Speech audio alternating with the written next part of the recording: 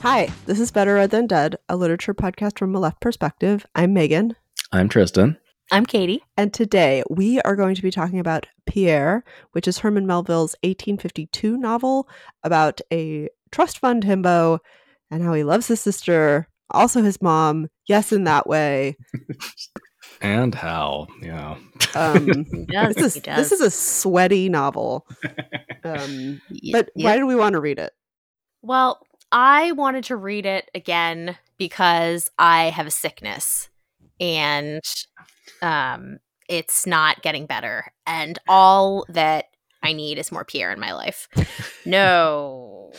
Herman Melville Crazy was the newspaper headline about this book, and it should have been Herman Melville Horny because that's actually the truth. He wrote a letter to his sister Gus that said, "I ain't crazy."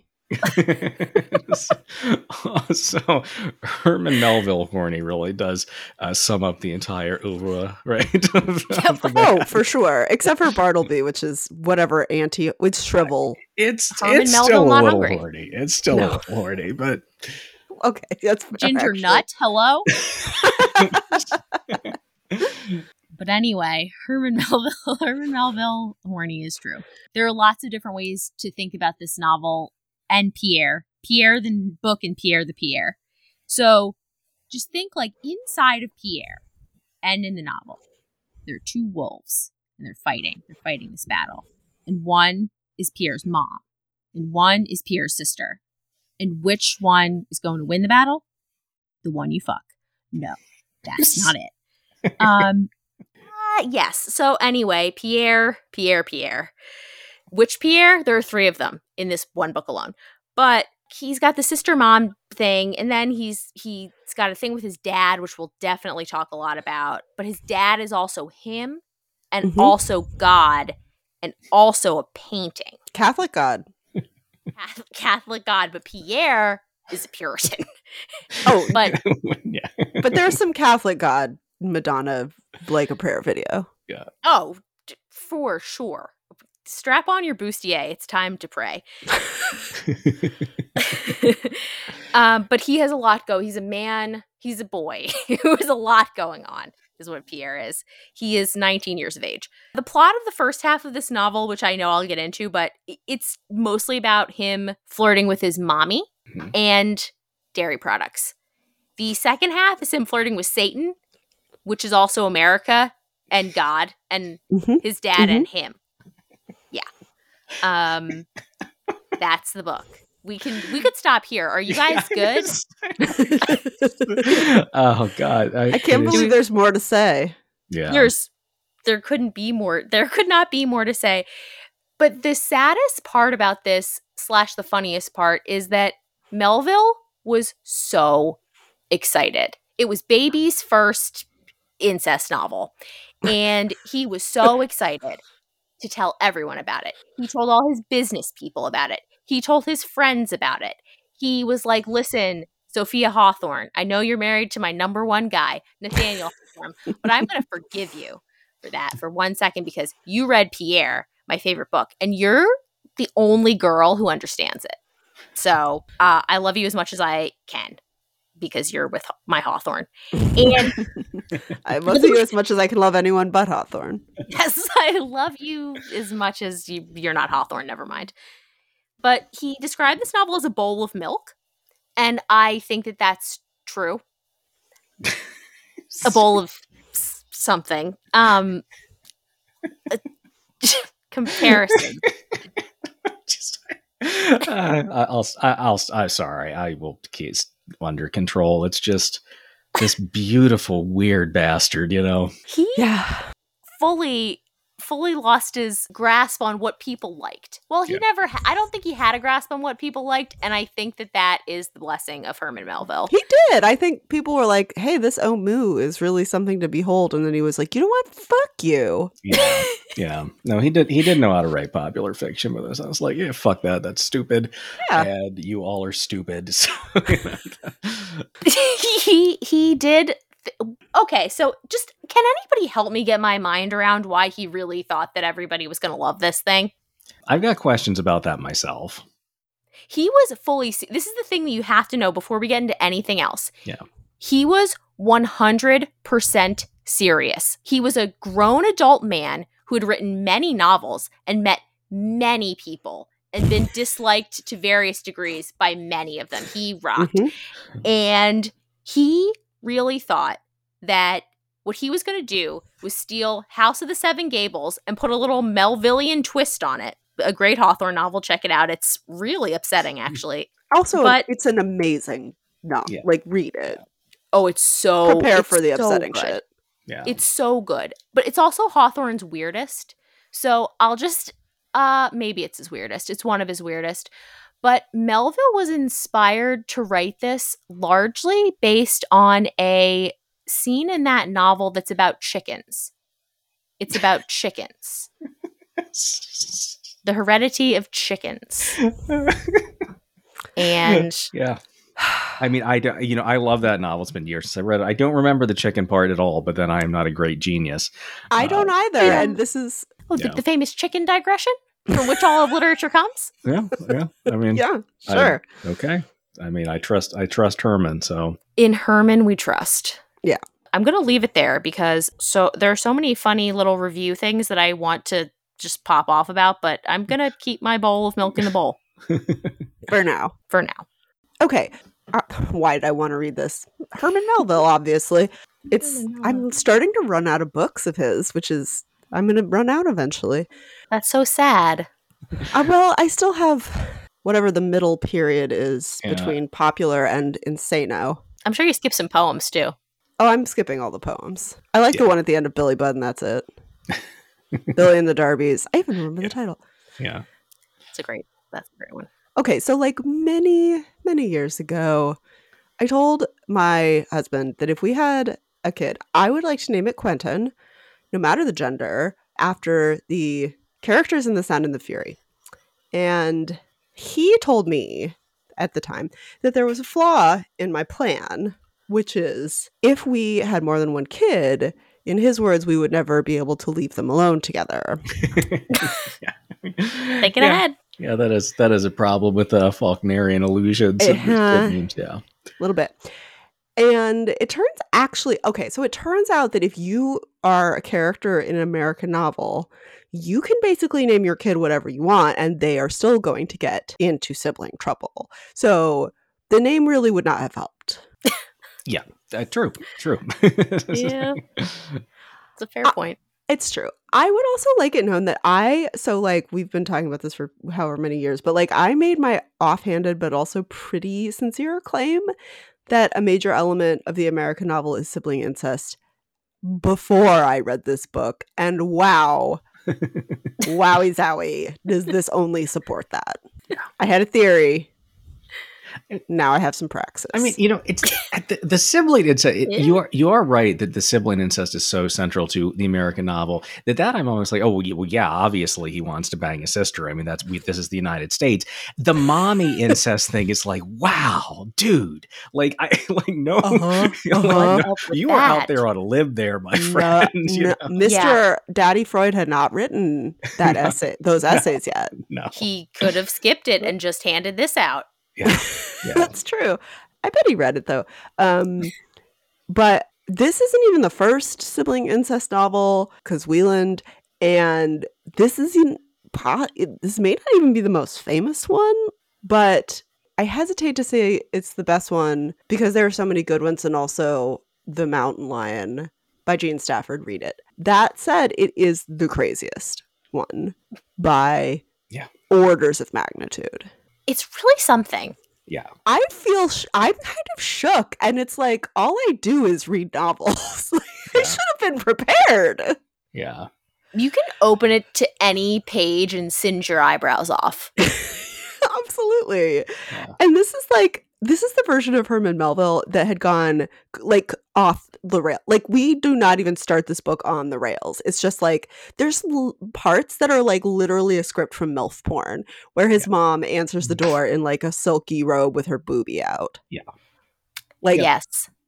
Oh. And Pierre demands 4 bowls of milk from the servant. Yeah. It's fucking bananas. And I assume, okay, like at this point, this man did not give a single fuck except that like he thought people would love it, which I don't know. And I think it's partly because he was like sad that people didn't like Moby Dick, and so he had like lost all purchase on what people would like because people were wrong to not like Moby Dick. True. And I just really like it when writers decide that they're going to go totally off script, and the script is Nathaniel Hawthorne, who I'm convinced said in a letter, "Please write a novel, Herman. Please, I am begging you. Please make it a real, actual novel." And he was like, "Bruv, love you, but I'm not doing that." Yeah, that's not me. That's I would not do me, anything for your love, Nathaniel Hawthorne, but I won't do that. Man. Yes, touching. So yeah, that's the. I mean, honestly, Meatloaf could have based that song off of the two of them, but Mm-hmm. It's just so good that he told Hawthorne to fix Moby Dick, and he was like, "No, I got it covered this time." He's like, figured I it don't out. need you anymore. Yeah, no, we're good here. oh, man, Nate, I'm fine. I'm writing to your wife. yeah, don't. Yes, And my sister, who I totally call Gus, which is like the cutest sister nickname, but I don't want to actually go much further into his relationship with his own sister. yeah. Oh man. Yeah, Katie. I don't know if "Don't Email My Wife" actually came via first from Nathaniel Hawthorne to her. Yeah, yeah. There was a comet in the sky, and it said, "Don't email my wife." Except no, I know Hawthorne fully knew that the Herman Melville was doing Eve Sedgwick homosociality triangulated there. Oh yeah. So. Except there are no men in this novel except for ghosts and portraits and all manner of, the law of the father, etc. Yeah. Oh man. All right. So why did I want to read it? I mean, better Melville than dead. Am I right? Right. We stan, our listeners stan, because our listeners are good and right about things, and everyone knows this. Everyone knows that Herman Melville is king. Mm-hmm. We will be talking about The Confidence Man soon. Yes. Oh yeah. That one is gonna blow your minds. And Israel Potter. We got a lot to do. All right. But Katie, I have to say, you changed the way I think about this book by telling me that Herman Melville thought that people would like this, which I'm kind of dumbfounded by, because the first time I read it a decade ago, I was just absolutely floored by the extent that Pierre does not give any fucks. My impression was Melville was like, "Oh, okay. My ultra queer whale book was too real for you, I guess, you fucking dickheads. Did you not like how I pointed out how you're all racist psychopaths in Benito Cereno? Well, guess what? I've got a mother, son, sister, brother incest, poly triad incest with even another person in there about how stupid the United States is. Can I bring my girlfriend? Wait, my cousin's coming. Yeah. How our aristocrats are even bigger inbred dumb fucks than the European ones. Boom, mic drop, Bofa, Ligma, HM out, you cocks. Okay, like I thought that was the point of this. Yeah. But you tell me that my dude thought 1850s America was going to like this novel, and that is just amazing. Like, what a beautiful, tragic, brilliant weirdo. I didn't think I could stand harder, but now I do. Love you, Herm XO. Oh. Just the king. Absolute king. I love you, Herman. Yeah. So today we are talking about the joints of the family: dad, mom, brother, sister, cousin, etc. We're talking about the nation, and we're talking about this book sort of mediations, so portraiture, novels, plays, etc. So Katie, will you give us the summary? So this is gonna be nuts, and it's not my fault. Not even a little. No. I didn't do it, but Herman Melville did. So we open in the place that is full of the best people, the Berkshires. We're on the Saddle Meadows estate, and that is where Pierre and Mommy live. We open the novel And Pierre is absolutely just elbow deep in flirting with his mother.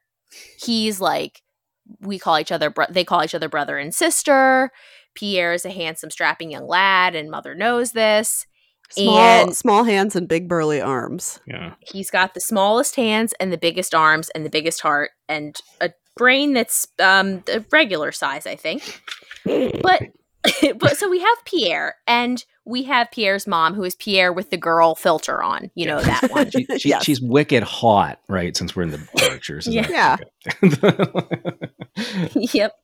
And he admires her ardently, let's say, as do a lot of other people. That Melville takes care to point out that she is widely considered to be a MILF. Yeah. And And he's Pierre, like, but nobody marry my mom. yeah, Pierre's like, nobody marry my mom. Also, I really want a sister. Can I please have a sister? Do I have a sister? Can I get a sister? I'm 19. Can I get a sister? It seems like he says, now, would to heaven I had a sister. Well, buddy, I got news for you. We get a bunch of these flirting scenes. We get a lot of America talk. And we also get, this is the thing that really says something to me that I can't quite figure out. So there's a scene where Pierre's helping his mom dress, and he's tying a ribbon around her neck. And she's like, oh, you have to tie the ribbon, Pierre. And he's like, I shall fasten it with a kiss, sister. Yeah. This is a very really weird. Chill and regular scene, right? Yeah. Very, very regular. Yeah. Yeah, so we're just having a normal ass time. And with our tiny hands and our mother's neck.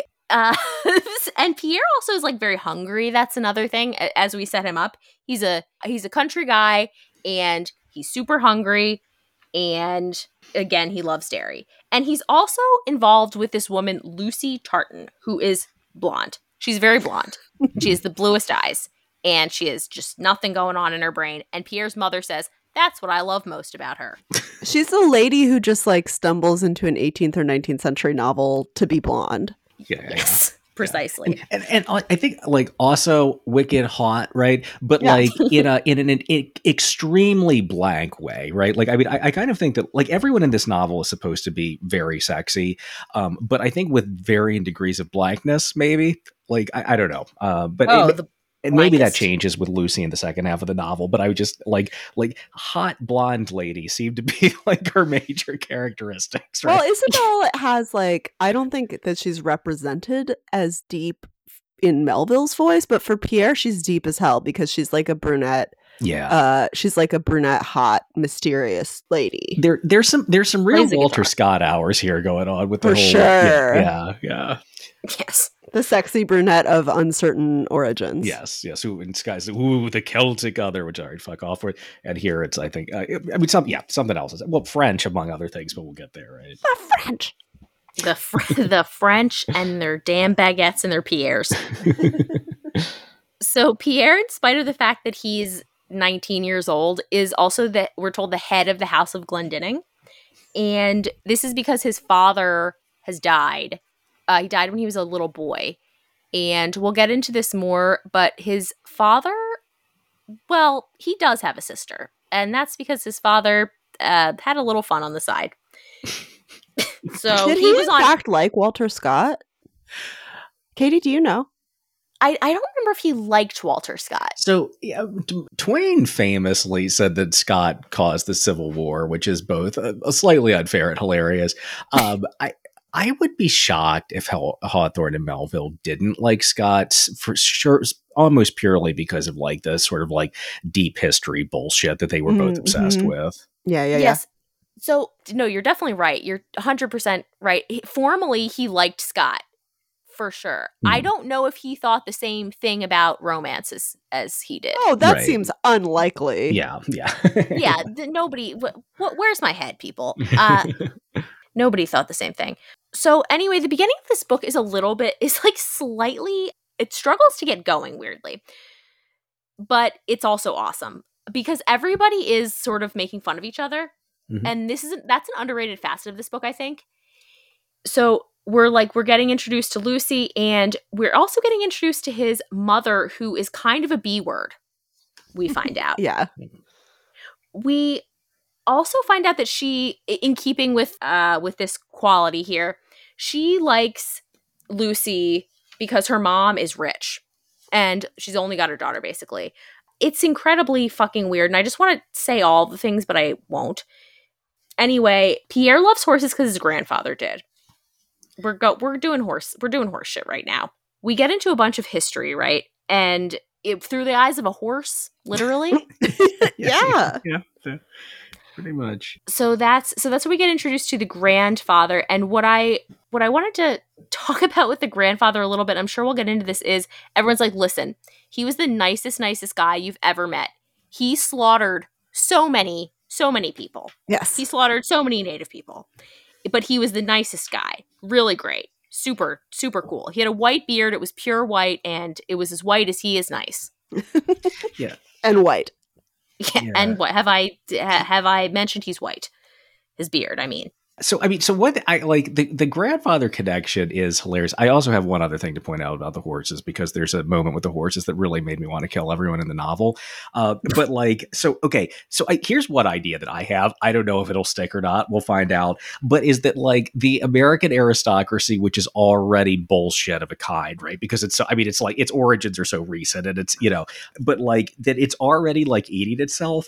And so, cause like the impression of Grandpa Pierre is that he's a fucking centaur, like giant, and Pierre is a little, little dainty man with tiny hands, even though he's also hot. So we get this. This is I guess chapter 3 of book 2.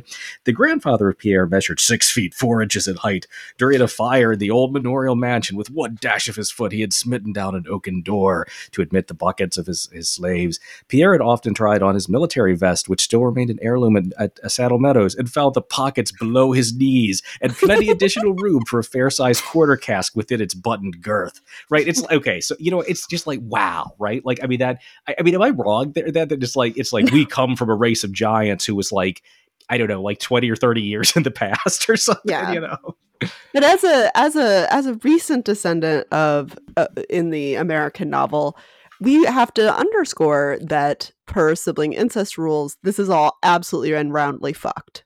Yes. Yeah. No, absolutely. Absolutely. And sorry, I'm just going to throw this out there because again, oh my God, please everyone die. Pierre is doing, Katie mentioned the love of horses, right? He's got the horses all like set up for a jaunt in the carriage or whatever. And he's doing like acrobatics among the reins, and like the horses like split, they get horse spit on his shoulders. And Lucy thinks okay. So Lucy says, why Pierre, they have made an officer of you. Look. And she pointed to 2 foam flakes epauletting his shoulders. Bravissimo again. I call you my recruit when you left my window this morning, and here you are promoted. Ha ha ha ha. Like, oh my God, please, all of you fucking die, right? Like, bad shit. Who are these morons? Yeah. Yes, everyone is like, each character is dumber than the next, and the next time you meet the same character, they're even dumber than the last time you were. It's true. They're just drooling dairy products. Yeah. Everywhere. Yeah. They're just dribbling morons. Yeah. They're incredible. Yeah. And their obsessions are as dumb as they are. Yeah. Mm-hmm. So we have this romance for the ages with old spittle shoulders Pierre and Lucy. But there's a problem, a very regular ass problem that people come across all the time in relationships, which is that Pierre has a vision of a face, and Lucy won't marry him until he tells her what the secret face is. A regular fight like couples have about the secret face you see in your fantasies. Totally. Yeah. So Pierre's like, painting in my closet. It's not a secret at all. A painting of my hot dad in my closet. And I gotta look at it a lot. You have to admit he was hot though. I tried to turn it around, but I got sad when I did, so I put it back. So anyway, the face problem, the issue of the face. So it turns out that this face is accosting him everywhere as he does rural shit, as he does country crap. So he's riding around and going to hang out with the 2 Miss Pennies. Yes, that's the 2 Miss Pennies. They love to do Christian charity. And what do you know? You can still be a total B and do Christian charity. Yeah. Herman Melville, everyone. Yeah. Yep. And that's why Pierre's mom is there, because you can.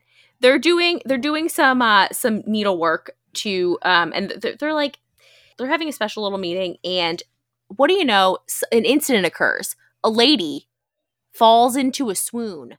Who do you think that could be? What kind of a face do you think was on her face? Well, it was the one Pierre saw, that's right. But he doesn't know that yet. And neither does his mother, and that makes her really pissed off. She's like, Pierre, you're acting all weird. Pierre, what's your problem? I don't like mysteries. I never read Agatha Christie. It disturbs me. What if you marry, and this is her big thing. She's like, Pierre, I swear to God, if you marry some brown-eyed lady who is even slightly more intelligent than I am, I'm going to be the most pissed that ever was. And do all kinds of weird nonsense with utensils. Spoilers. Yes. There's, so much.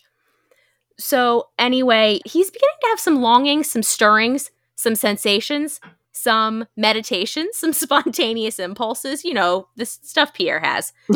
And everyone is getting a little bit annoyed at Pierre, right? So his mom's like, stop mystifying the mystery is my favorite thing, she says. Why are you mystifying it? It's a mystery. But there's one thing that's not mysterious, and that's that there's going to be a marriage, but not the one you think. But the one you think at this point is that Pierre is going to marry Lucy. And so his mother has called in the minister, right? The man of the Lord, the Reverend Mr. Not So Good Guy.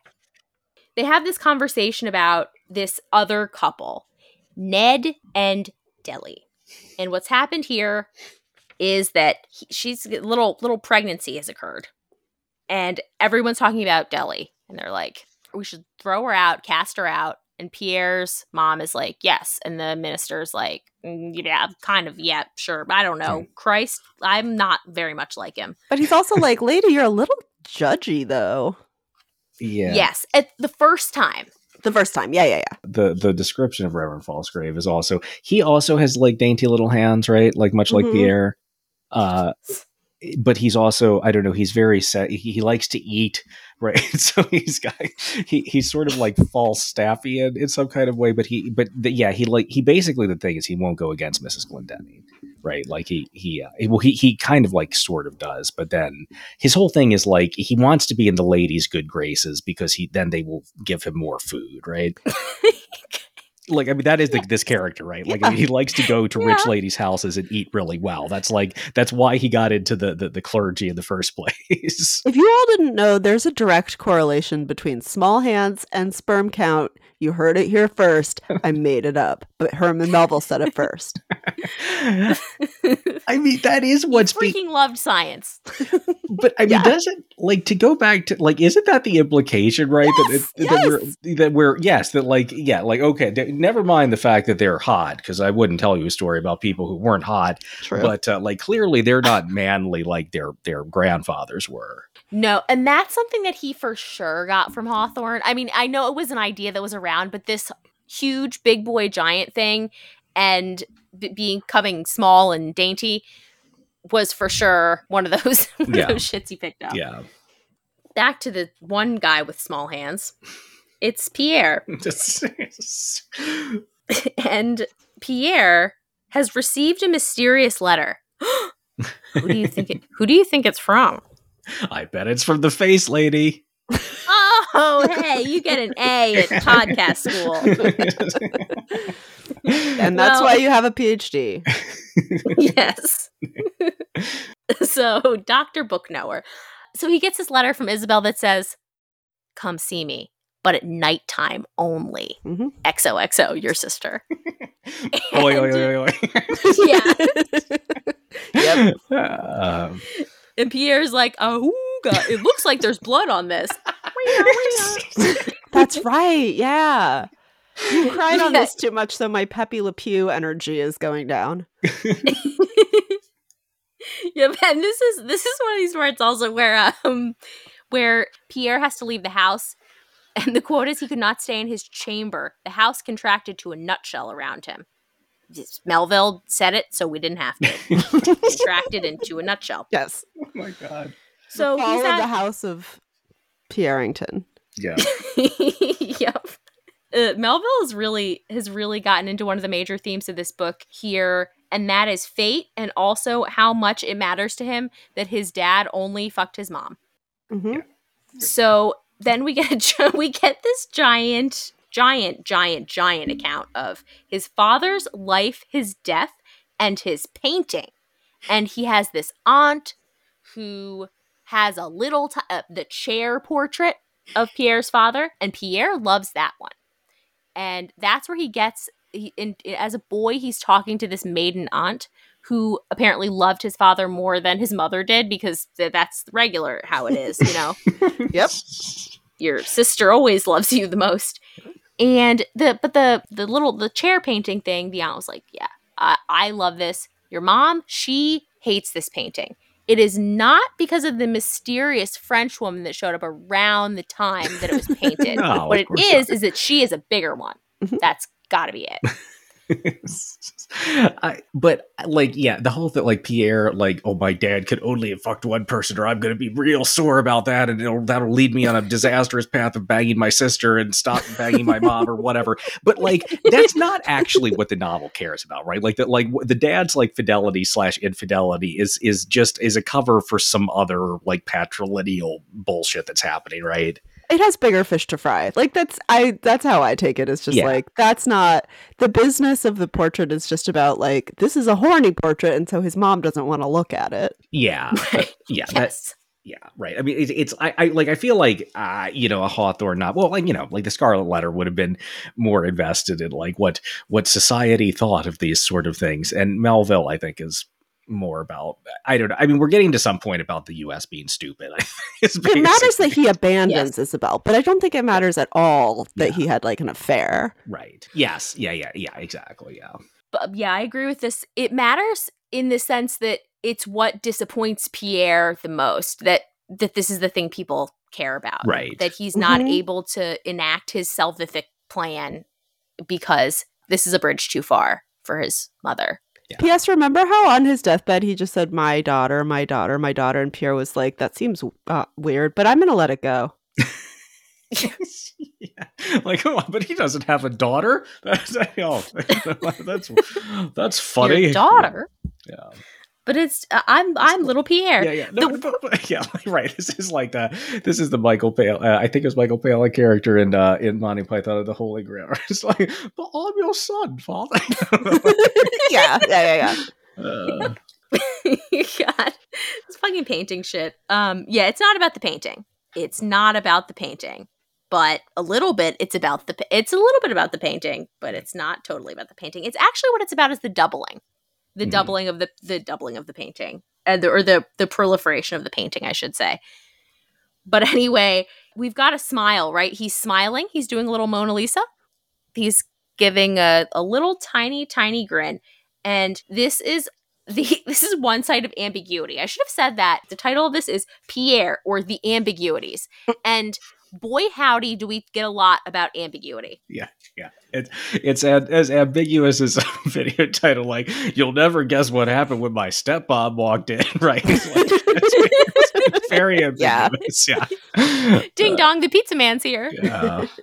So finally, Pierre's got this letter, and he's just flipping a nut, thinking about his dad, thinking about his sister, thinking about his fiance. No. Oh, shit. He has to do that. So he's like, hey, Lucy, lady, I have to go. I just have to go. And I can't tell you anything about it. But just know that if I don't explain it, it means I love you more. Yeah. Yeah, that's it. That's right. Yeah, sure. But he basically is like, yeah, I got to see my sister. Got to do it. So he goes to visit her again at nighttime, because she said, it's got to be nighttime, buddy. Nighttime's the only time to hang out with your sister. And it's like the most silent silence of all the silence. And he gets to Isabel, and she tells him in two parts the story of her life. And the first part is basically her account of being sort of feral in the house of different families, and kind of possibly crossing the ocean as an infant with her French mom, but maybe not. We don't know. We don't know that she's we're not sure she's French, but we think she is.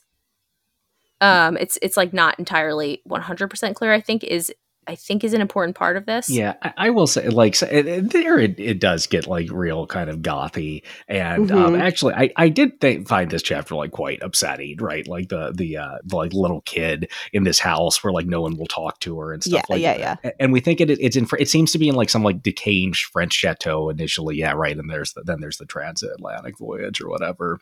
She's got this back in America too. She's got the same thing, right? She's like kind of got a home with this farmer, and well, surprise, surprise, what does Pierre's fucking dad have? A giant ass estate. And so she's sort of like living with his family on the outskirts of it, and they're like, all right, you're old enough now, skedaddle. Like, so the story of her and her father also is one of these things that doesn't get narrated totally linearly. So we double back and find out that she's had this, the way she's found out about her parentage is that he dropped a handkerchief once when he went to visit her. And this is a weird fucking part because she's like, my dad dropped this handkerchief and it says DAD on it. That's not at all what it said. Your dad. That's dad. Check out your brother. If you liked me, wait until you meet your brother. So she's not totally 100% normal. And what I mean by that is that she has some sort of supernatural ethereal quality to her, which comes out in the weirdest fucking way when she busts out a guitar and starts strumming a tune that is beyond weird. It's just her own name. It's a mystical guitar, and it's just her own name over and over. We have no idea what's going on. But Pierre has left his body due to aesthetic appreciation and also probably other stuff. Yeah, like to the point about everyone making fun of each other, and like, so I was just like, oh yeah, it gets sad and gothy here. This is when it gets so fucking weird that I think, oh, all right, dude, like you're fucking with us again, you know? Like, it's Nelson playing the guitar for Lisa. Yeah, yes, yeah, exactly. I kept replaying that in my head. I was like, that's what this is, right? This is just like a comedy of errors in which like the lady has the burning eyes and big hair of a gothic heroine. Yeah. That was something that came up in the reviews a lot. There was a guy who dunked on Melville because of the burning eyes thing. Well, and the big hair, the big hair that is so it's like a curtain. You see, it's like a curtain. The hair is a metaphor, and also sexy. And veil. The veil of hair. The veil of hair. Yes, the veil of hair. Beyond the veil of hair, there is nothing. And you must pierce it, you see, with the staff and such. But Pierre and Isabel, they're just doing regular songs and singing some tunes. And Pierre returns another night to get the second half of this weird story. And there's more guitar playing, and there's also some talk of Ned and Deli, who, as you'll remember, is the other illegitimate, quote-unquote, child in the mix who died, right? So that's the other thing. Isabel's the one who goes to Deli and takes her child who has died and buries the child. So it seems like a weird digression or a strange thing to loop in, but the connection that Melville's making is sort of a profound one. And there's that one little moment that there's more of this in the second half, but it really is sort of something. And the thing to pay attention to is, in part, at least the doubling. And so Pierre goes back to Falsgrave and sort of like has his Jesus moment. So the other thing to know about Pierre is that Pierre's like Jesus if Jesus just weren't good at Christing.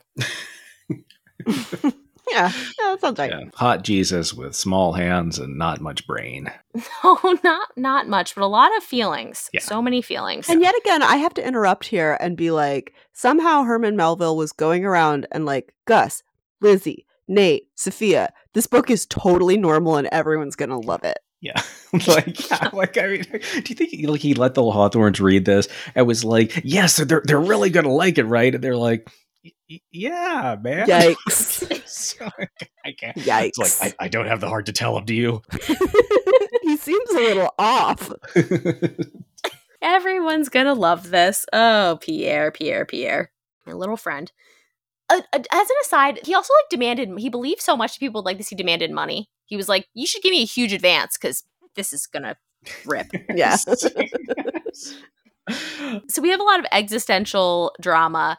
There's one point after Pierre is disappointed by society as a whole and the lack of sort of Christian charity in expelling Deli, and his mom is not, in fact, a Madonna. She's a huge piece of shit. She's a mean lady, and you don't like her anymore.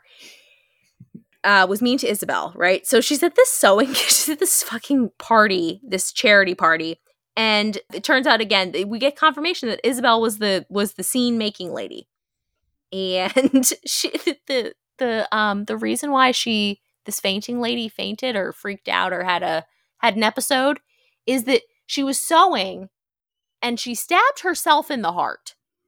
Right. Again, as you do. While sewing. While sewing and thinking about how lonesome you are and such. So we get this. It's just he's like, yeah, I know what I have to do. He knows what he has to do quite a bit. The first thing he knows he has to do is go lay under a rock. And Tristan, would you like to share about this rock? Because you've seen the fucking rock. Well, no, I looked the rock up, right? He's created this. Oh my God, this idiot! Like he's created. There's this rock that's balanced on another rock. It's kind of weird. I'm sure if you were 6 years old, you'd be like, "Wow, that's impressive," and then you become 12 and are like, "This is the lamest thing I've ever seen in my life."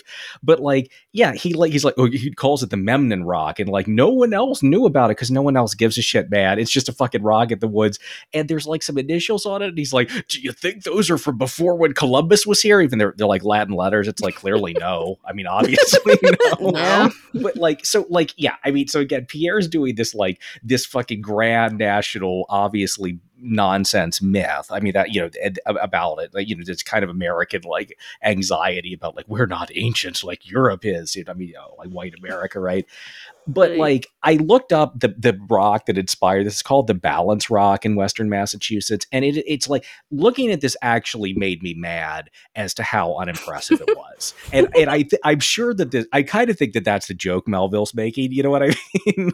Like Pierre thinks that it's like got this grand mystique, and it's like it's a fucking rock in the woods, man. It's just a little funny shape, He's like, do it, rock, do it. Yeah. Crush me. Do it. Yeah. Do it. If you're going to do it, just do it. Yeah. You're a rock. If fate is real, then fucking smush me. Yeah, exactly. Which is terribly funny, because if fate is real and you weren't fated to get smushed by the rock, you're not getting smushed, pal. That's fate. But he's mad at it. So he's got a lot of problems, Pierre. He's got a lot of problems. He's very much in love with his sister. He's got a sister, Isabel. so he's got a sister. Yeah. Does he ever? Who loves to play guitar, whose name is mysteriously written on the inside of the guitar that she got from her mother. Or fuck, everything's made up. I'm just, It's all made up and weird. But he's like, I have this problem. I love my sister. Lucy is going to be really sad. But what I have to do, there's no other option. I think we can all agree, is that I have to say that I married my sister and then go live exactly as if that were true. Yep. And that will solve the problem. Yeah, flawless logic on the part of Pierre. So we leave Pierre in this half. We find out. So he's doing this. He's taking Deli with them into the city, and he's about to tell Mother, who we find out is the only person who has left any of the family land in his father's will, because his father was not competent to alter the will after his birth, is the reason given. So Herman Melville has basically set up a giant powder keg that's about to explode into incest and a really cool time in the city. And I can't wait to find out how well this goes next time on Pierre. Yeah, I again, it's been a decade since I've read this, but my memory is that the second half does not get more regular. If it's possible, it gets so much less regular. Can we talk just a little bit too about like two things? One, why he is so convinced by Isabel's story, right? I mean, okay, well, you know, there's some like in even like a Hawthornian way, the inescapability of like the sins of the father. Okay, fine, but okay, so all right, we get this is a conceit. This is how it's working. That his plan is that I'm going to say because it would be just too scandalous for mom, dearest mother, who I'm not, in no way horny for, who does not have the same name as Melville's mother.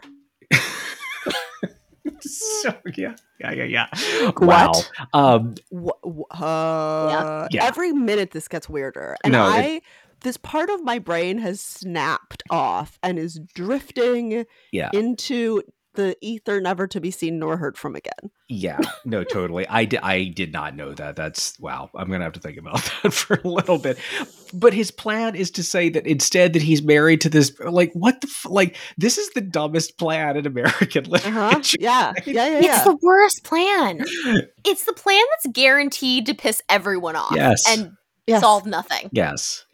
And I have to say, I feel like it feels a little bit like we've been dunking on Melville, and in the most good-hearted of ways, we of course are. But like, I think all of the like, what the fuck that is striking all of us is very much on like the point of the novel, right? You know, it's part of what makes it good. Like I'm rarely affected to this degree by a novel, and I'm being sincere when I say that. Yeah. No, and there are parts that are legitimately very moving and philosophically interesting also. Mm-hmm. So I think the whole thing's really philosophically interesting. I think it's saying some crazy things, a lot of like very, very bleak and pessimistic things about which I'm 100% down for. But no, it's just it is maybe the most bonkers narrative of the 19th century U.S. Like for sure. And just again, circling back to the point that Melville thought this was going to be just I get it. You know, Moby Dick was a little out there. This domestic drama, people love those. Yep. Yeah. Oh, well, yeah. They sure do, man. Yeah, they do. That's what they like. That's what they like. So in the context part, I will talk a little bit about some of the contemporary reviews, which were some of them were uncharitable to say the least and not really fair. Yeah. But just the pure bafflement is recognizable. Just what the shit were you doing, my friend? Yeah, other people's brains did not fare well. That's like a fine response to have. Yeah. I think so too. I have been fucked with by Herman Melville many times, but this is what it just like fucking like jaw dropping the entire way through, you know. Been fucked with him many times, and this won't be the last time. No. But it's a memorable time. And so I think let's get into a little Melville background here. One thing to know about Melville as we start is that he had a lot of his own daddy issues. I shouldn't say daddy issues. Jesus Christ. So he had a lot of father problems. One of which was that his dad just ran out of money. So we can kind of see where he's drawn some of this from. He had a bunch of money problems and he married a rich lady. So that solves that, right? I think we can all agree. Yeah. But with good self-esteem, because here's what he said about his Pierre. And he wrote this to his publisher and said, do I have something for you, pal? He said, this book, possessing unquestionable novelty as regards my former ones, treating of utterly new scenes and characters, and, as I believe, a very much more calculated for popularity than anything you've yet published of mine, being a regular romance. With a serious plot to it. Ooh, okay. Stern passions at work, and withal representing a new and elevated aspect of American life. All of these considerations warrant me strongly in not closing with terms greatly inferior to those upon which our previous negotiations have proceeded. Fuck you, pay me, Herman Melville. Yeah, 100%. A regular romance. It's a regular romance, with you a see. mysterious plot. I'll give him that. Stirring passions. Oh, are there? You know? Are there ever? Passions are stirring. Passions are stirring. Yes. And representing a new and elevated aspect of American life. See, I think the opposite, dude. Like, you wrote a story about like a dipshit people eating themselves with their own nonsense and like navel gazing bullshit, you know? Yeah, you know, those elevated persons, the likes of which throw forks into pictures at the dinner table. And stab Or at the themselves in breakfast table. the heart with needles by accident. Yeah, the hand-eye coordination happening here. Barrel-chested, centaur-like men who slew natives by bonking their heads together, Three Stooges style. Yeah. Yeah. They combine racism and physical comedy like no one before. Wow. Okay. Not, yeah. So but seriously, like, I don't mean to jump in, although I do, but like, no, please do. This came out the same year as Uncle Tom's Cabin, right? It did. That's right. Okay, so like, that's what people liked. They did like that. Yes. And he was like, fuck yeah, I'm gonna sell million of these fuckers after that book like, is the one that people liked. Like, oh, you want some sentimentalism? Is anyone sentimental about their mom? And I mean in a dirty kind of way. In a dirty way. Who out there has a mom or a sister? Yeah. Or a cousin? No? Yeah. Anybody? Feelings? So there's a bunch of there's a reason why critical strains about this book kind of didn't really it's a forking road. It doesn't quite go to incest so much as it could or should. It's right there on the table.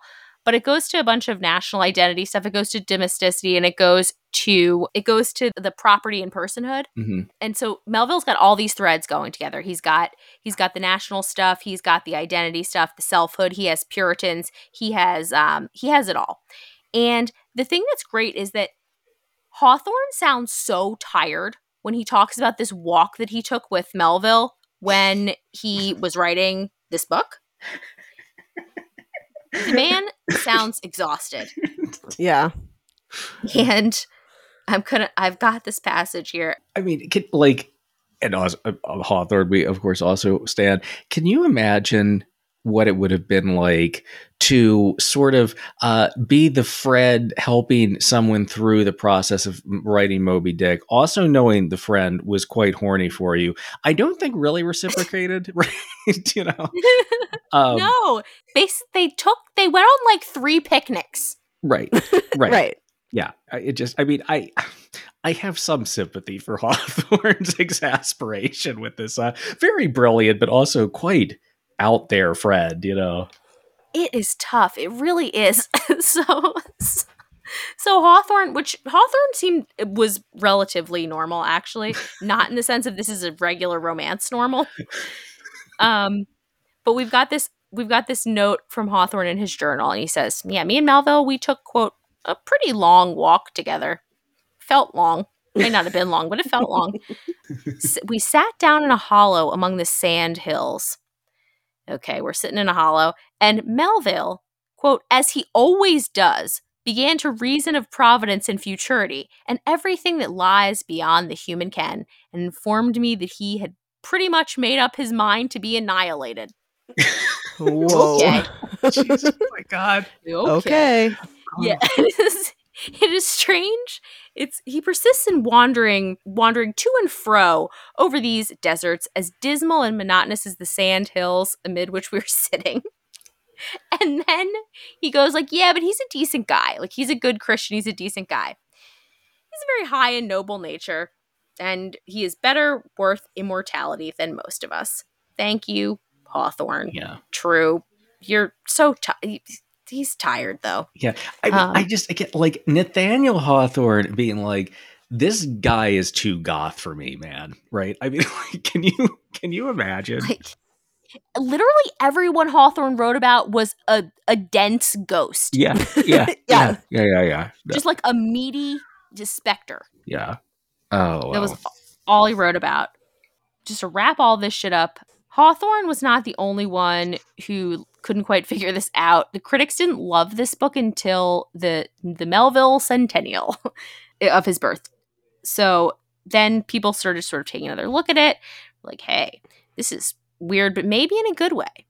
And people began to find a bunch of stuff that I think is not going to come as a super surprise to anybody here. They began to find the stuff, Melville's digressions about America, to be particularly interesting. The main thread, I think, actually, that I'm most interested in, and I think perhaps the rest of us will be interested at least too, is that this book is a tragedy, and that's a tragic romance, which is the American genre par excellence, right? Mm-hmm. Like this is the main thing, the big tragic romance where you eat your tail, you do the snake thing. I'm not gonna say what I'd like to, but you perform fellatio on yourself. Yeah. The circular, the Ouroboros. Yes. Mm-hmm. Yes. And so basically what Melville's point of this is that liberal individualism made him very sad. And he saw it as kind of a dead end. And he was like, well, why can't we just be like, Emerson? Why can't we have a bunch of stuff that's all tense and conflicted?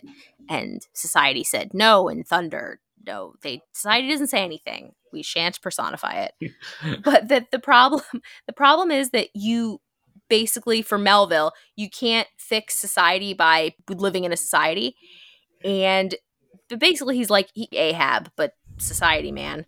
And I think we'll get into this, but there's a lot of Melville's always surprising in the way that he actually touches on colonial violence, and in a different way than Hawthorne, who sort of skirts around the violence in talking about the memory of Native people. But he doesn't do what Melville does, which is get sort of into that.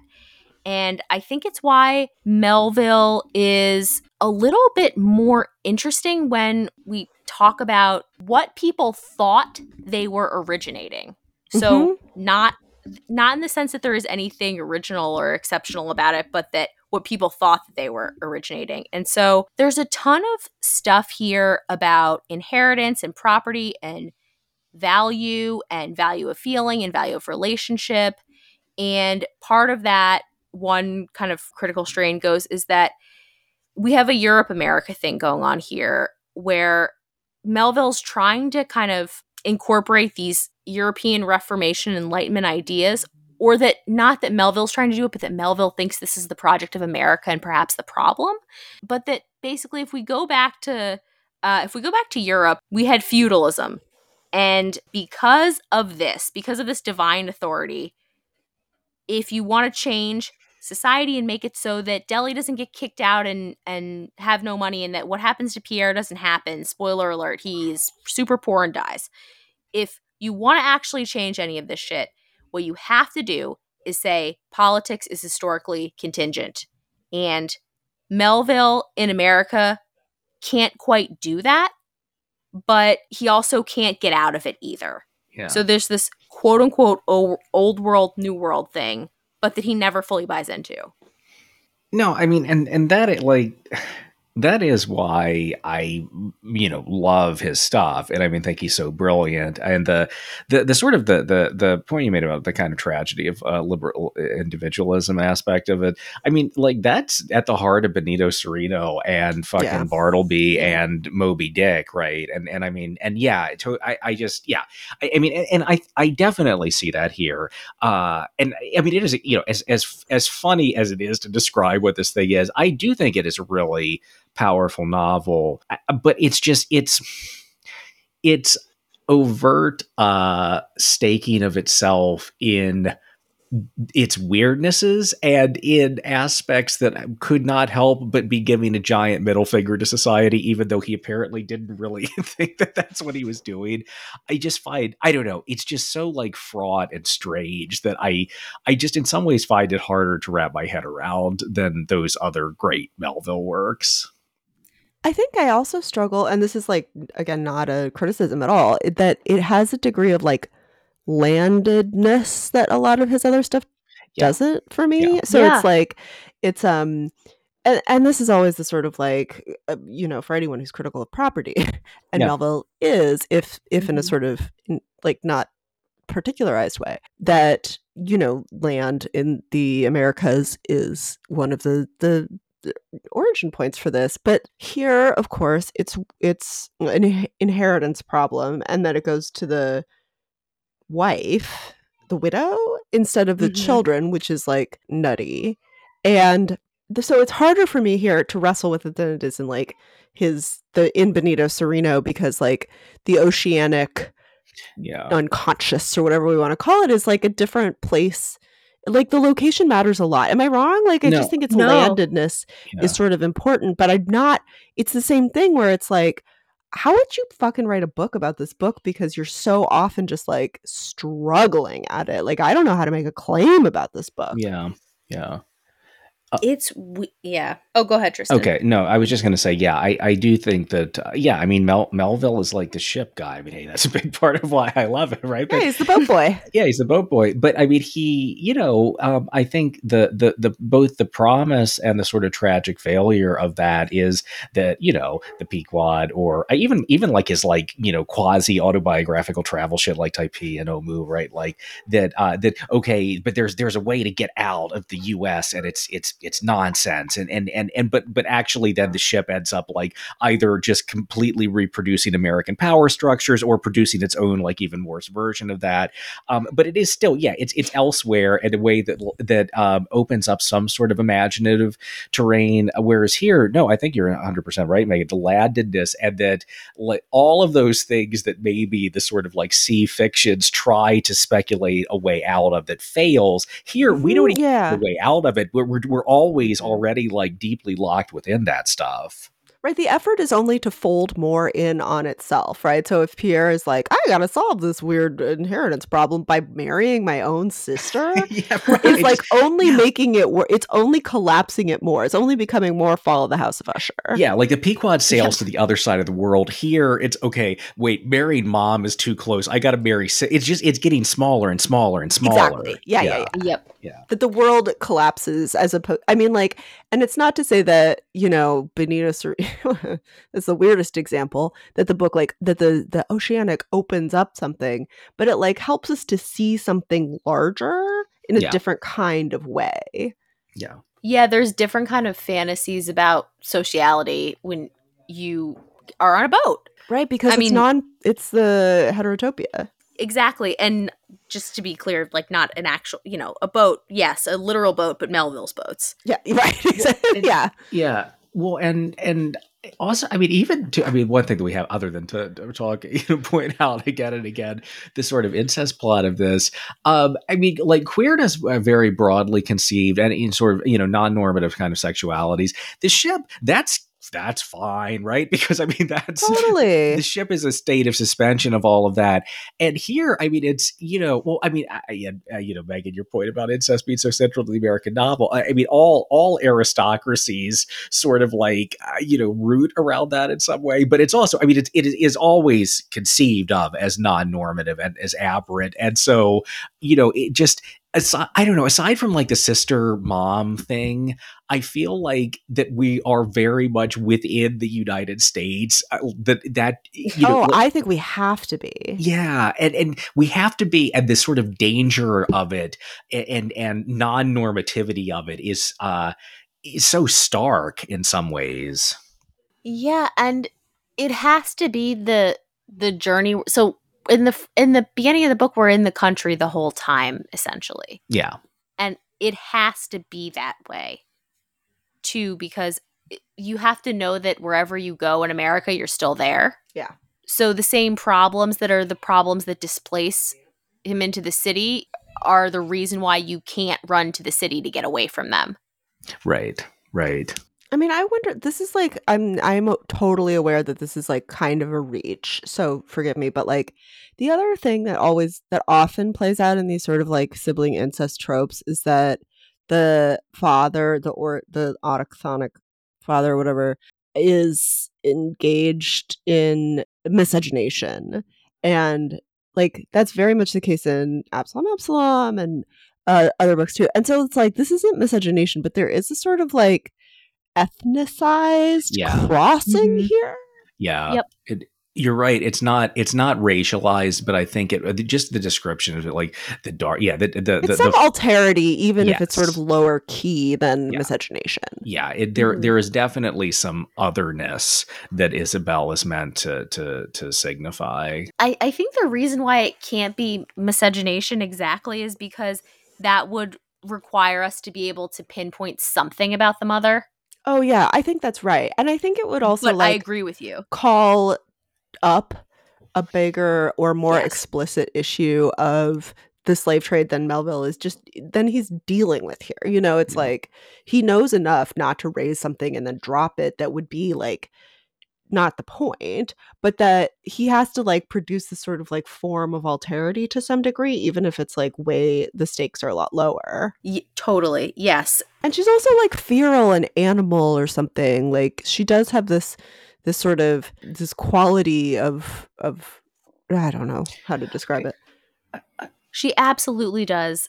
She has a quality of it's hard because in the first part she comes across like a very worldly baby. Sorry. Yeah.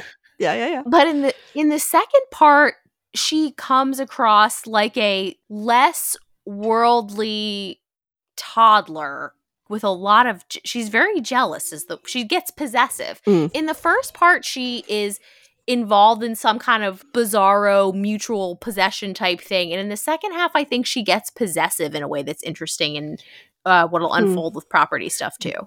Can I ask one question? I know we wanted to talk a little bit about the portraiture too before we turn to the game, but the fact that, okay, so why is Isabel's family in the United States? They're refugees from revolutionary France, which could mean that they cracks my shit up so much. They're like, remember when the thing happened with the heads? And they're like, oh yeah.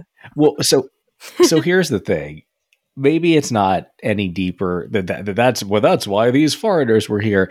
But I did wonder, is there a suggestion that they're royalty or something? They're royal. They're either like an Anastasia story or, like nobility or something. You know what I mean? It's like, okay, so why, I mean, maybe it's just like, oh, there was a war and that's why they wanted. But I mean, Melville's so highly attuned to sort of like political landscapes absolutely. that I did wonder if they represent something like ultra sort of like reactionary or past, even in the concept of Europe. Anyway, I don't know, it was just, I kind of underlined that. I was like, I wonder if this is important. I feel like it is, but I don't quite know how. It does. It doesn't come up in the second half, but it comes up in the second half. Okay. You can do that reading with all the support you want. Okay. And there's also lots of struggle around the mere issue of revolution in Melville's whole canon, right? So it's like, that's its own thing too. I mean, that's one of the pleasures of this book is that like, we have so much openness. We have like every thought has so many possibilities. Yeah, for sure. But I want to put a pin in that because I think we should come back to it next time. Yeah. Sounds good.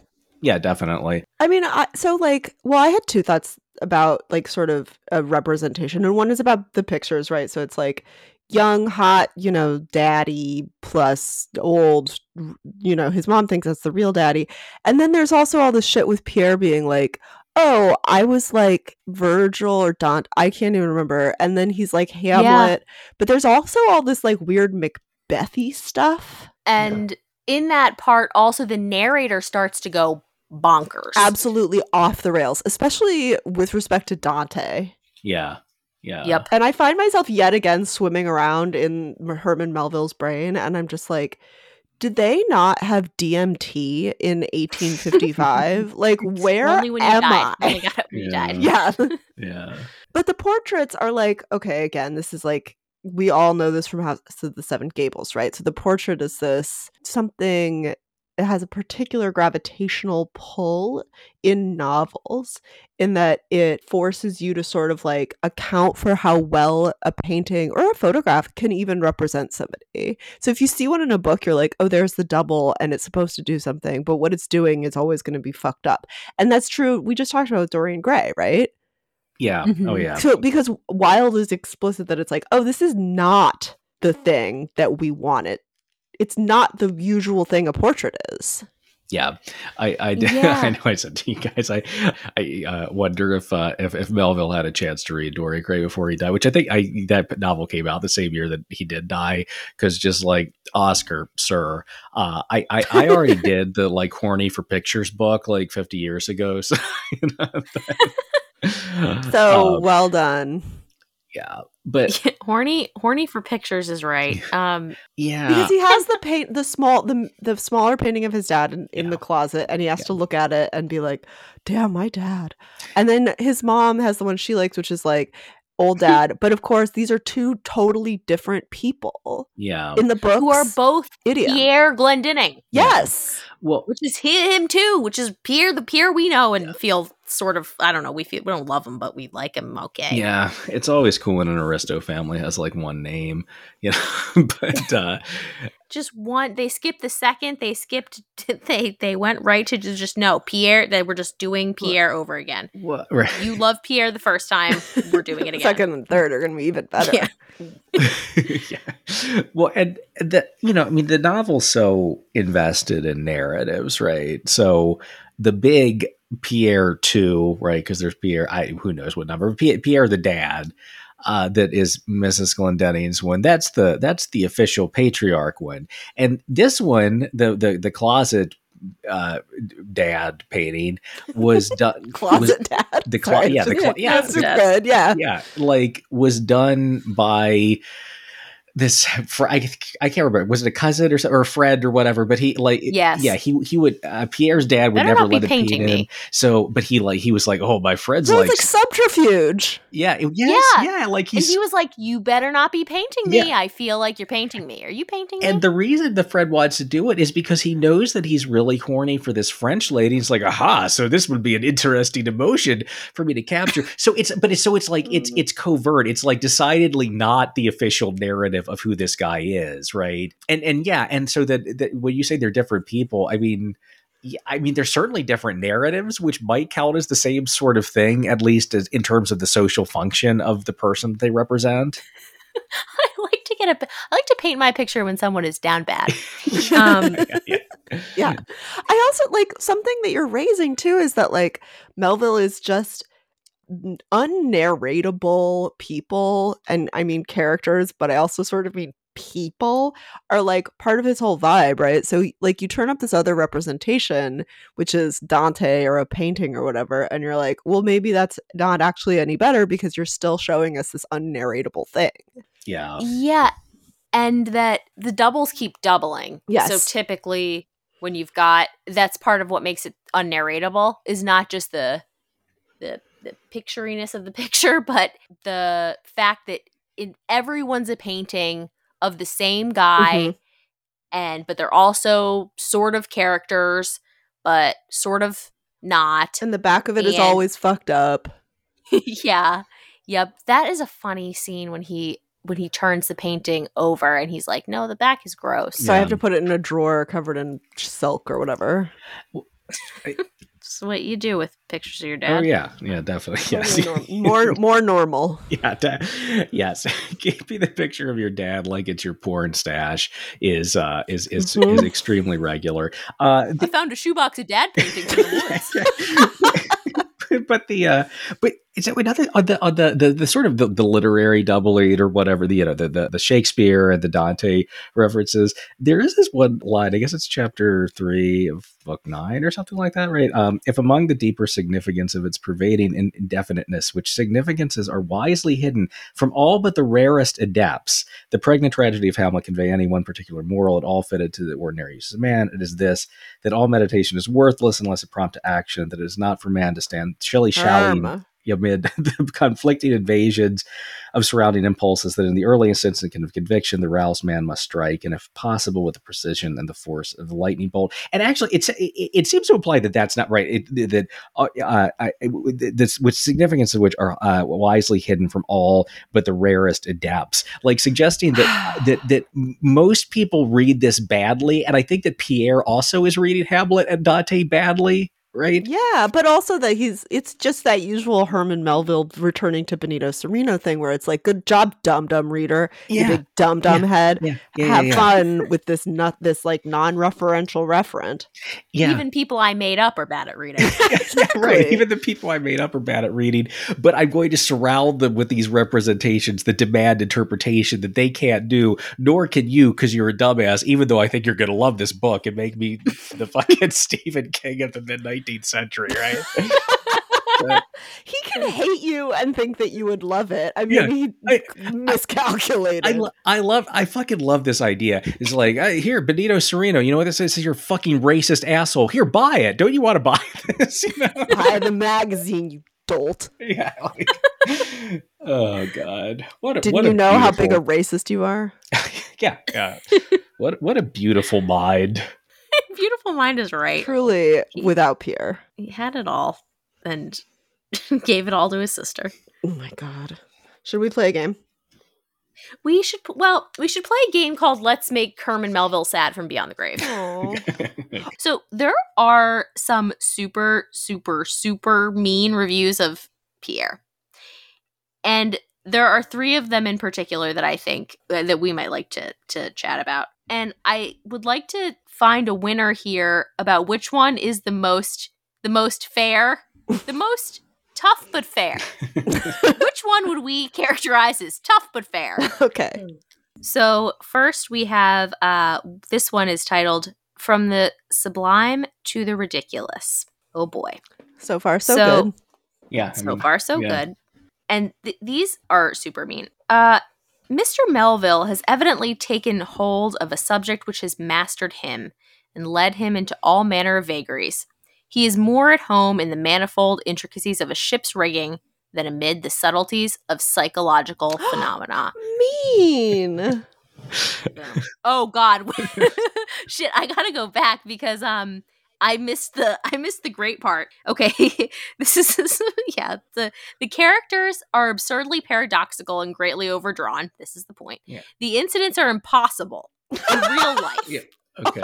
And the whole book is utterly unworthy of Mr. Melville's genius. You're better than that, Melville. It unquestionably contains a vast deal of power, but it amounts to nothing and accomplishes nothing but a climax too horribly unnatural to be thought of. I'm sorry. It sounds like this person has an appreciation for like the sea fiction. So it's like, I'm sorry. Did you think Moby Dick was realistic, sir? Yes, this is what I was thinking. I was just like, remember that painting in Moby Dick where the whale is like, I splashed myself all over a boat. It's doing the fucking sperm whale is doing like 150 feet of free willy action. If there's anything I think about Moby Dick, it's about its realist novel qualities. Yes. You remember that nature documentary that Melville wrote? Well, yeah, it was based on a true story, which weirdly is true. But he paid attention to interesting parts. Yeah.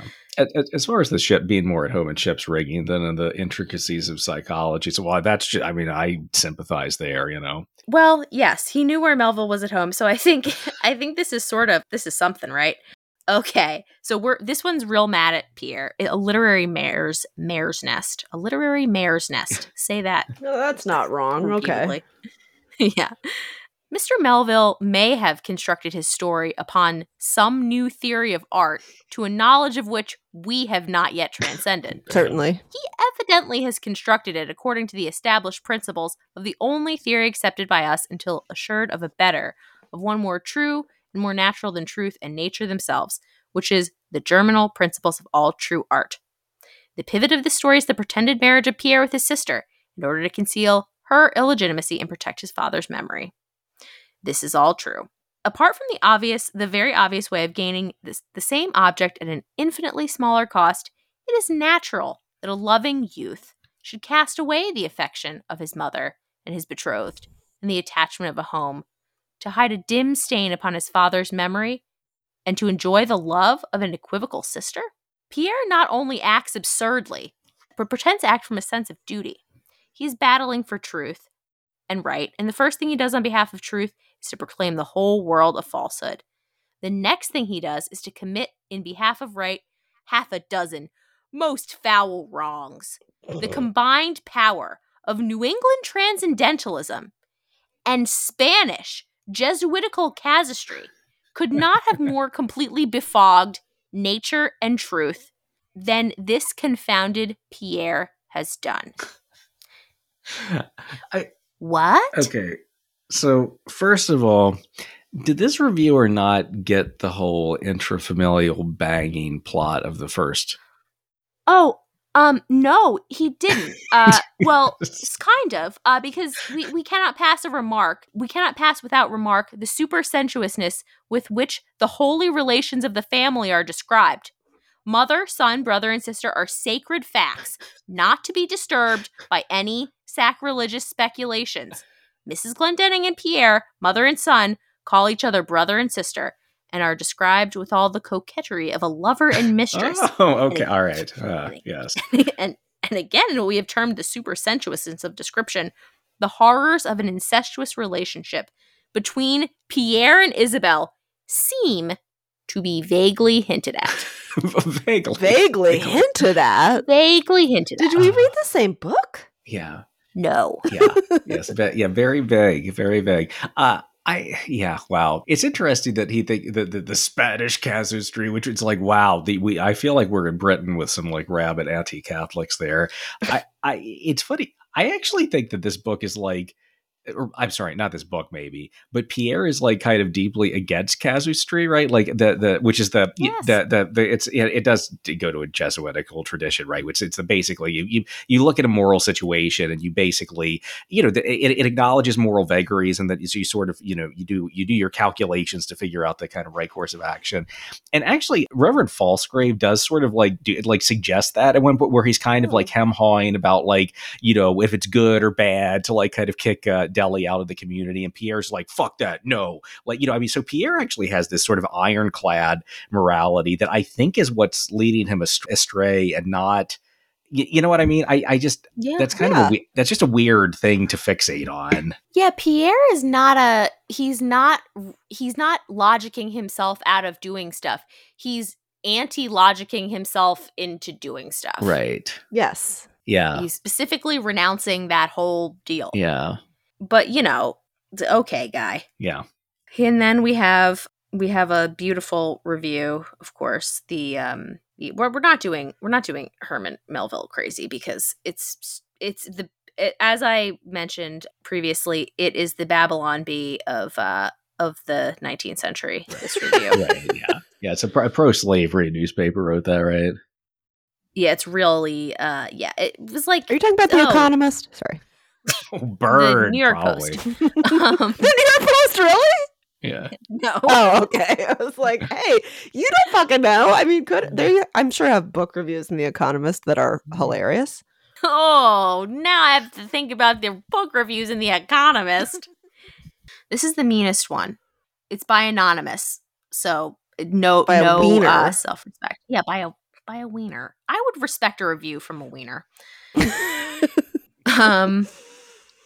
We really have nothing to add to the severity of the critical notices which have already appeared in respect to this elegantly printed volume. For in truth, the notices we have seen have been severe enough to satisfy the author as well as the public that he has strangely mistaken his own powers and the patience of his friends in presuming to leave his native element, the ocean, and his original business of harpooning whales for the mysteries and, quote, ambiguities of metaphysics, love, and romance. It may be, however, that the heretofore intelligible and popular author has merely assumed his present transcendental metamorphosis in order that he may have range and scope enough to satisfy the ridiculous pretensions of some of our modern literati. Who are modern literati? I don't know. This jackass, I guess. This anonymous jackass. Yeah. Here's the review. They're going to do it in the style of Melville. Oh, fun. Melodiously breathing an inane mysteriousness into the palpable airiness of our unsearchable sanctum, this wonderful creation of its ineffable author's sublime winging imagination has been fluttering its snow-like invested pinions upon our multitudinous table. Mysteriously breathing an inane melody, it has been beautifying the innermost recesses of our visual organs with the luscious purpleness and superb goldness of its exterior adornment, We have listened to its outbreathing of sweet swarming sounds, and their melodious, mournful, wonderful, unintelligible melodiousness has dropped like pendulous glittering icicles with soft ringing silveriness upon our never to be delighted sufficiently organs of hearing. What do you think of the pendulous icicles? Yeah. I think that's a Melvillian turn of phrase. For for sure. Almost get it. Yeah. They almost get it. But we have pendulous icicles and just two more, and you tell me which one's fairest. Okay. That one is just Pretentious. ridiculous. Yeah, don't try to do Melville unless you're Melville. This work is generally considered a failure. Pierre, as we take it, is crazy, and the merit of the book is clearly presenting the psychology of his madness, but the details of such a mental malady as that which affects Pierre are almost as disgusting as those of physical disease itself. Sorry. Okay. The review is titled Intolerably Unhealthy. There's some review that refers to somebody as a moral leper, and I feel like that's what that was. Yeah, for sure. It is the moral leprosy of Melville. Last one. It's you have to respect its straightforwardness. George Washington Peck, not the president, the pecker. A bad book. Affected in dialect, unnatural in conception, repulsive in plot, and inartistic in construction. Such is Mr. Melville's worst and latest work. I mean, the thing is, like, there's only a few words that are wrong because it's his best and latest, well, his very nearly best and latest work, and it's a good book that is also super perverted. Yeah. Absolutely true. My old reading that Pierre was that Melville was so pissed off at everyone, and he was like, "Fine, take this." It's like that guy did. I mean, like that is the reaction I was thinking that was what Melville was going for, So, yeah, but. Anyway. Herman Melville pervert, I think, is really what they all wanted to say. Yeah, exactly. The Herman Melville perfect is what I want to say. No, I agree. A perfect, wonderful pervert. Yes. He has given us a very nebulous book. Yeah. And that's true. Yeah, that is true. I Thank like you, that Herman. last one because I really think that it is actually correct, except that it's the best book. Yeah, exactly. Yeah. It gets a lot of stuff, except that, like, but you're saying that this is bad when it's actually good. I know he read it. I know he read it. Yeah. He does close readings to make fun of it later, but you can tell he read it. Yeah. People really got their panties in a wad over this book. Yeah. They did. Can't imagine why. More moo. Where have you gone, the Herman Melville that we knew and loved? And also made fun of in mean ways. Yeah, be nice to Melville. If there's one thing that we've learned today, it's be nice to Melville. He's probably going through something. He's probably going through a couple things. Yeah. Thanks, guys. This has been Better Read Than Dead. You can find me on Twitter at Teslosaurus. You can find Tristan on Twitter at TJ Schweiger. You can find Katie on Twitter at Katie Crywo. You can find the show on Twitter, Instagram, and Facebook at BetterReadPod, and email us at betterreadpodcast@gmail.com, but only if you have just make up a review of this that's as mean as possible. But it's fun. It has to be funny. Never mind. Those aren't very funny. No, they're not. They're absolutely not. Because they don't understand that being a pervert is cool. No, they don't. Anyway, our intro music is Lev Bronstein by the Redskins and used with our permission. Our logo was created by Jane Bonsack of JB Design and Content. Rate, review, and subscribe. Next week, we have Pierre, part 2. We're keeping it to part 2 just because of restraint. And the talented Mr. Ripley on deck after that with Devin Daniels of You're Tall, But I'm Standing in Front of You. So thanks, comrades.